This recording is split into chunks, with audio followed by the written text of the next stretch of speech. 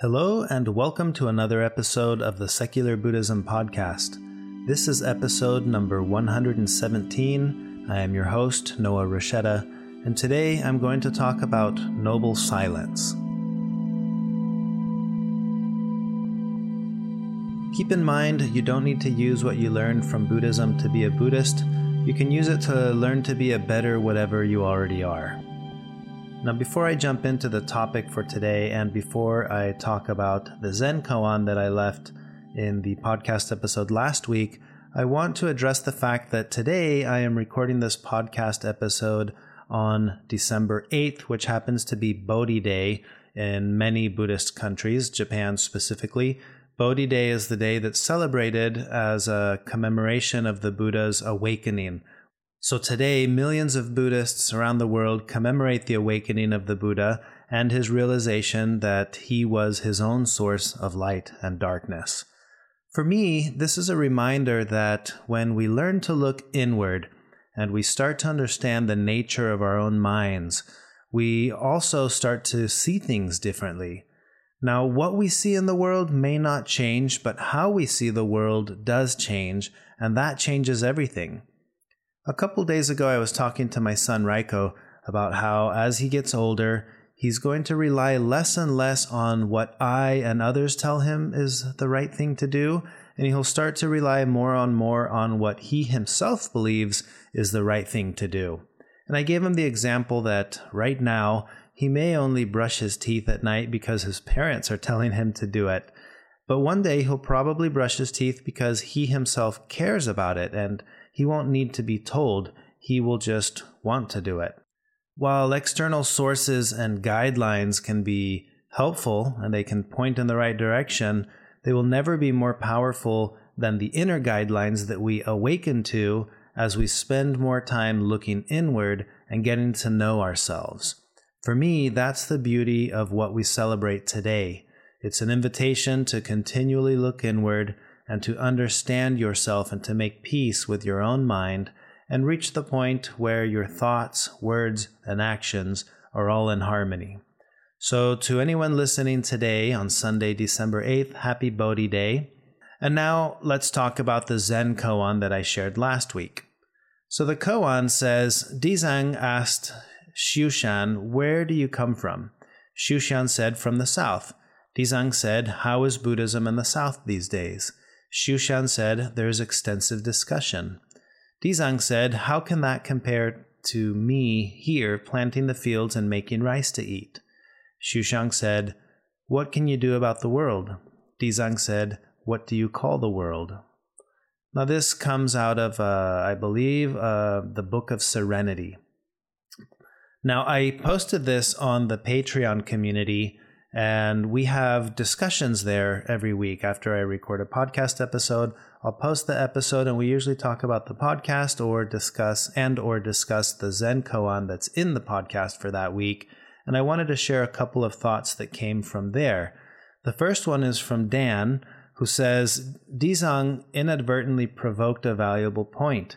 If frames of reference are relative, how can you judge things? If his world is his farm and he's doing an awesome job being a farmer, is that any less than, say, a president of a country whose world is physically bigger but is just a different frame of reference? And I really like that thought that Dan shared. I think he's onto something there where to me, that's also what this koan is trying to point at, the idea of what do you call the world? And more importantly, what you call the world may not be what I call the world. And this was kind of discussed again in the community. Stefan said, it seems like a typical discussion between Xiushan and Dizang all the way up until the end, and this might be a basic answer, but I feel all Dizang is asking from Xiushan is clarity for what is world. And I think it ties perfectly with this podcast about self, because even though world and self are two different things, I think the abstraction Buddhism presents of them are exactly the same, meaning self is nothing but the compilation of everything everyone has ever thought of you, yourself included, but it does not really exist and is different to everyone. World is nothing but the compilation of everything you have sensed and experienced to those around you as well, but it doesn't really exist and is, again, different to everyone. Stefan goes on to say these concepts tie in nicely with the "is my red different than your red" philosophical gem. In the end, do any of these ideas of self or world even matter? The present moment will happen anyway, whether we all see the world or our individual selves the same or completely different from one another. He then says, to really stretch it out and possibly invite a healthy debate, I think self and world are as irrelevant as many of the frequent discussed existential thoughts that frequently come up in Buddhism. It's an unsettling idea at first, but really opens one's mind up when one accepts the idea. And thank you for sharing that in the group, Stefan. I really enjoy that line of thought, and I agree a lot with what you're saying. And I think I want to elaborate on that a little bit more in the topic that's going to be discussed in the podcast. But before getting to the topic, still addressing last week's koan, I think a common question that arises is, what is the use of just sitting in silent meditation when there is so much suffering in the world? Questions such as this seem to challenge the kind of passiveness that seems common among Buddhist practitioners. It's true, there is a lot of suffering in the world. There are humans, animals, and plants, and the entire planet itself seem to be suffering. And it's a valid question to consider what we as individuals should or could be doing. Should I be vocal? Should I be protesting? Should I be implementing changes in how I live? I think these are all great things to think about. And for me, this koan, like all the other koans, it's meant to pause my habitual thought patterns, and it brings awareness to the importance of the question even more so than the answer. How can I see a world that is separate from myself? How could it be that I've been perceiving myself as separate from the world? Could I be more skillful and beneficial in my relationship to the world if I understand deeply that there really is no separation between myself and the world? What if there is no world out there that even needs saving? Perhaps it is only in every moment and every action that I'm actually doing something about how the world is and about how I am. When and how are my actions going to be more helpful than they are less helpful? And thus, in the exploration of the questions, I find that I start changing my actions, and it happens to be more relevant to have explored the question than it was to have discovered the answer. I like to think of this koan along those lines. For every aspect of how I interact with this world that I'm actually not really even separate from. Those are some of the thoughts I wanted to share about last week's Zen koan. That's a fun one to think about. What do you call the world? What do you call yourself? Fascinating things to think about. Thank you to Dan, Stefan, and everyone else who participated in the discussion on the Patreon community. And I hope that you had the chance to entertain some of these thoughts yourself in the week that you had after listening to the koan. So let's jump into the topic that I wanted to share today, the topic of noble silence, which I think is very fitting given the fact that today is Bodhi Day in many parts of the world. Now, I have to admit, I considered doing a 30-minute episode that was just silence. It was going to be called Noble Silence, and then it was going to be an entire episode of silence just to see if anyone would get the joke. But then I realized noble silence isn't just about silence. It's about what words, if any, are going to be used. And I think the more skillful thing was to talk about noble silence rather than to just sit silently. So let's talk about noble silence. In episode 107, I shared the koan of the pupils. And if you'll recall, the pupils of the Tendai school used to study meditation before Zen entered Japan. And 4 of them, who were intimate friends, promised one another to observe 7 days of silence. And on the first day, all of them were silent. Their meditation had begun auspiciously. But when the night came and the oil lamps were growing dim, one of the pupils could not help exclaiming to a servant, "Fix those lamps." The second pupil was surprised to hear the first one talk. "We're not supposed to say a word," he remarked. "You two are stupid," said the third. "Why did you talk?" I'm the only one who has not talked, concluded the fourth. And that ends the koan, but I like to imagine that perhaps there was a fifth student that was totally overlooked because of noble silence. He wasn't in the koan because he didn't say anything. I like to imagine that. I don't know if there really was a fifth one, but it's a fun thought. So what is noble silence? Noble silence is a term attributed to the Buddha for his response to certain questions about reality.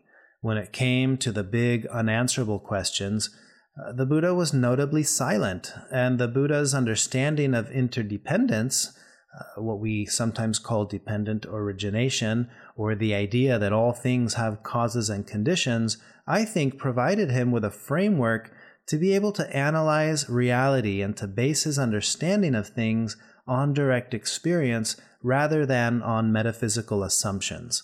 So his silence regarding certain topics was not an instance of biting his tongue or forcing himself to stay quiet. I think that silence started in his mind.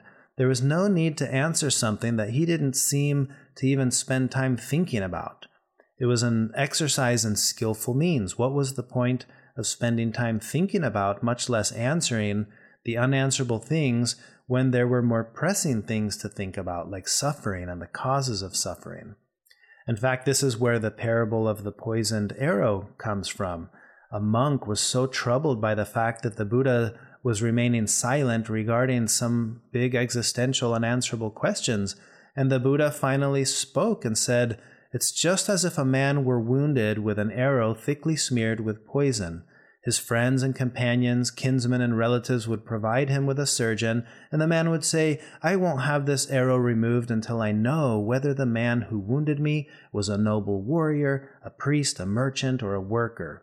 He would say, 'I won't have this arrow removed until I know the given name and clan name of the man who wounded me, until I know whether he was tall, medium, or short, until I know whether he was dark, ruddy brown, or golden colored, until I know his home village, town, or city, until I know whether the bow with which I was wounded was a long bow or a crossbow, until I know whether the bowstring with which I was wounded was fiber, bamboo thread, sinew, hemp, or bark, until I know whether the shaft with which I was wounded was wild or cultivated, until I know whether the feathers of the shaft with which I was wounded were those of a vulture, a stork, a hawk, a peacock, or another bird, until I know whether the shaft with which I was wounded was bound with the sinew of an ox, a water buffalo, a langur, or a monkey.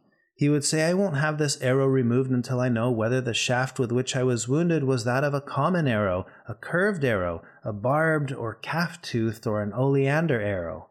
The man would die, and those things would still remain unknown to him. In this case, noble silence wasn't just the lack of words, quite opposite. It was the use of words that strengthened the case for remaining silent about the original question, or for not answering that original question. I think sometimes we think of silence as an outside state, but the Buddhist view is one of silence that happens on the inside, and it starts in the mind and permeates through our words and our actions. In Buddhism, the concept of noble generally refers to someone who has accomplished the unification of their thoughts, words, and actions. So in this case, while silence would seem to apply only to words, in Buddhism, noble silence is also the silence of thoughts and actions. The Buddha didn't seem to wrestle with mentally entertaining these unanswerable questions. And while some might think he didn't answer because he didn't have an answer good enough to give, I would argue that he didn't answer because the question itself was entirely unskillful in the first place, so his mind never even entertained the question. As I mentioned before, I want to be clear in communicating that noble silence is not about being silent for the sake of being silent.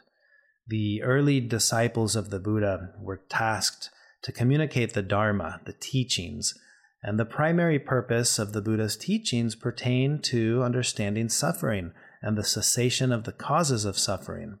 And when the Dharma teachers were not able to accomplish these goals in their discussions, they were encouraged to pursue noble silence. And I'm sure we've all experienced a similar instance where we're trying to communicate something, And we reach a point in that conversation where what we're saying or what we're doing is no longer beneficial towards what we were trying to communicate. And in those instances, we can probably ask ourselves, are my words going to be an improvement? Or would it be skillful perhaps to refrain from speaking about this topic? And perhaps we'll conclude that in such instances, we can practice noble silence. So I want to talk about noble silence a little bit in the context of how do we actually practice it. Well, you'll remember, noble silence does not mean that we're not allowed to talk. So we're not forcing ourselves to sit there in silence. It means that we don't have to talk. And when we realize that we don't have to talk, we get to make the decision. Is it skillful at this point to refrain from talking? There's no obligation to talk during that period of time that you're practicing. Also, silence becomes noble when it's an inner silence rather than just an outer silence. So we're striving to practice having a mind that is calm and at ease. And I find it easy to practice this when we're out in nature. In fact, recently in Nepal, while we were doing the trek, there would be multiple instances during the trek where noble silence was being practiced, albeit unintentionally. We didn't necessarily deliberately plan that. But when you're walking for hours upon hours, taking step after step, climbing a mountain, for example, it becomes easy to settle into this state of noble silence where you are externally silent, but it's happening because you are internally silent as well. I'm only focused on my steps, one step at a time. Where is my foot going to step?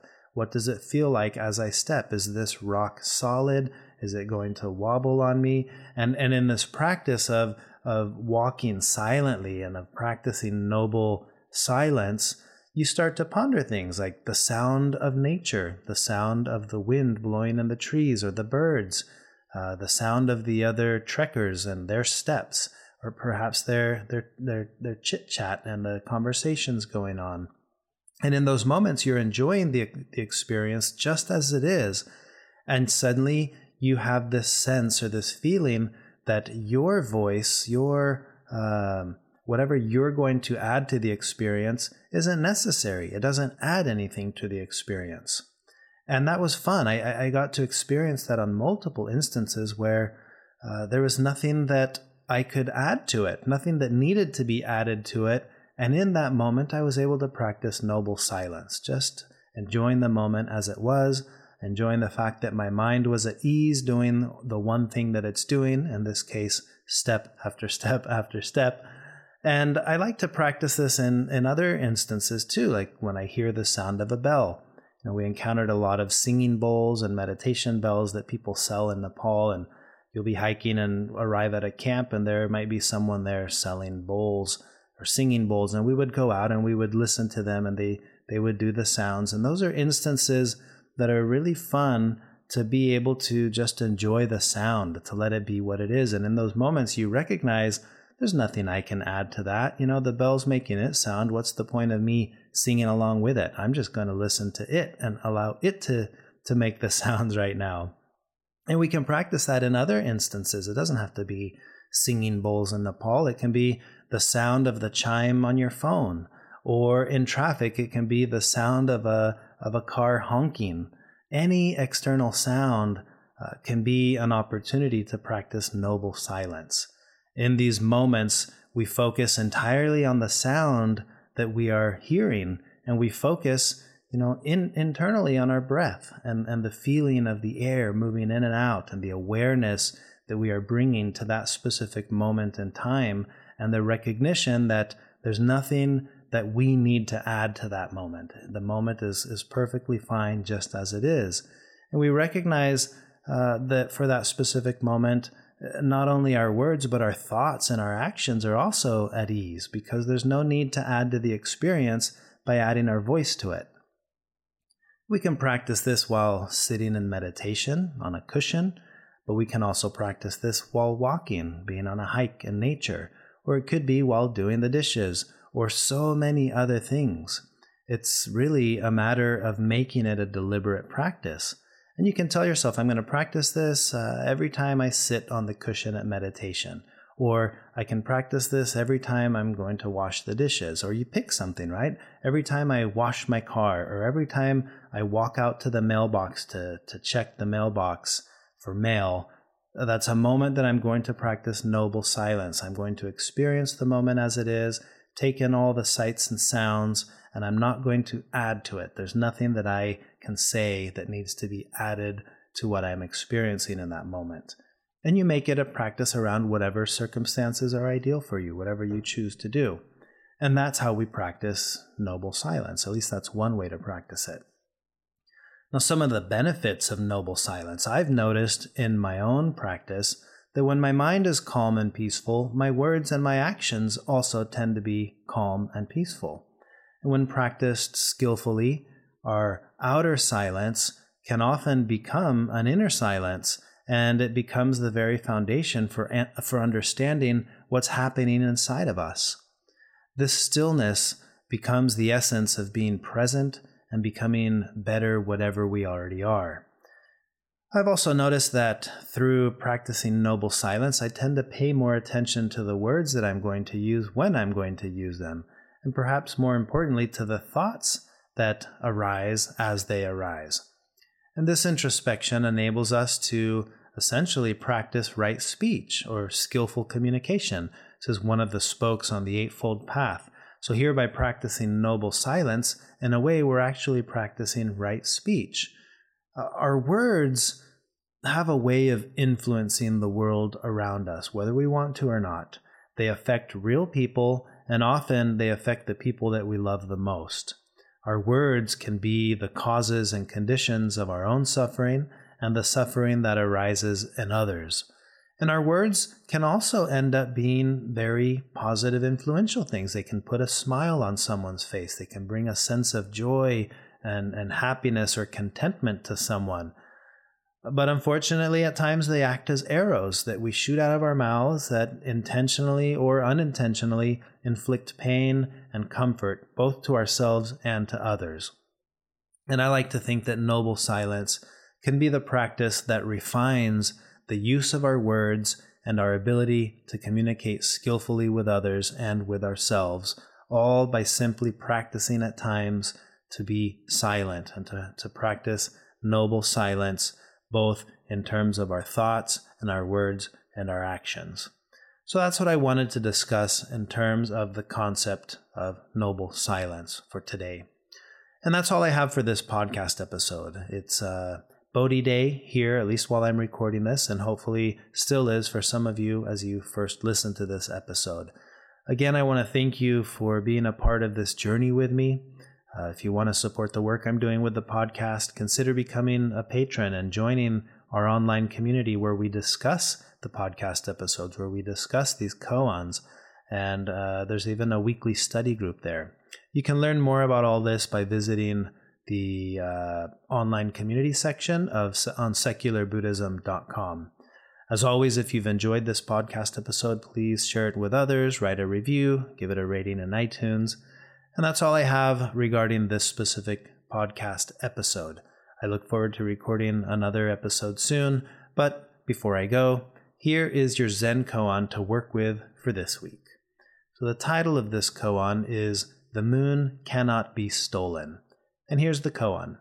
Ryokan, a Zen master, lived the simplest kind of life in a little hut at the foot of a mountain. One evening, a thief visited the hut, only to discover that there was nothing to steal. Ryokan returned and caught him. "You have come a long way to visit me," he told the prowler, "and you should not return empty-handed. Please take my clothes as a gift." The thief was bewildered. He took the clothes and slunk away. Ryokan sat naked, watching the moon. "Poor fellow," he mused. "I wish I could have given him this beautiful moon." That's all I have this time. Until next time.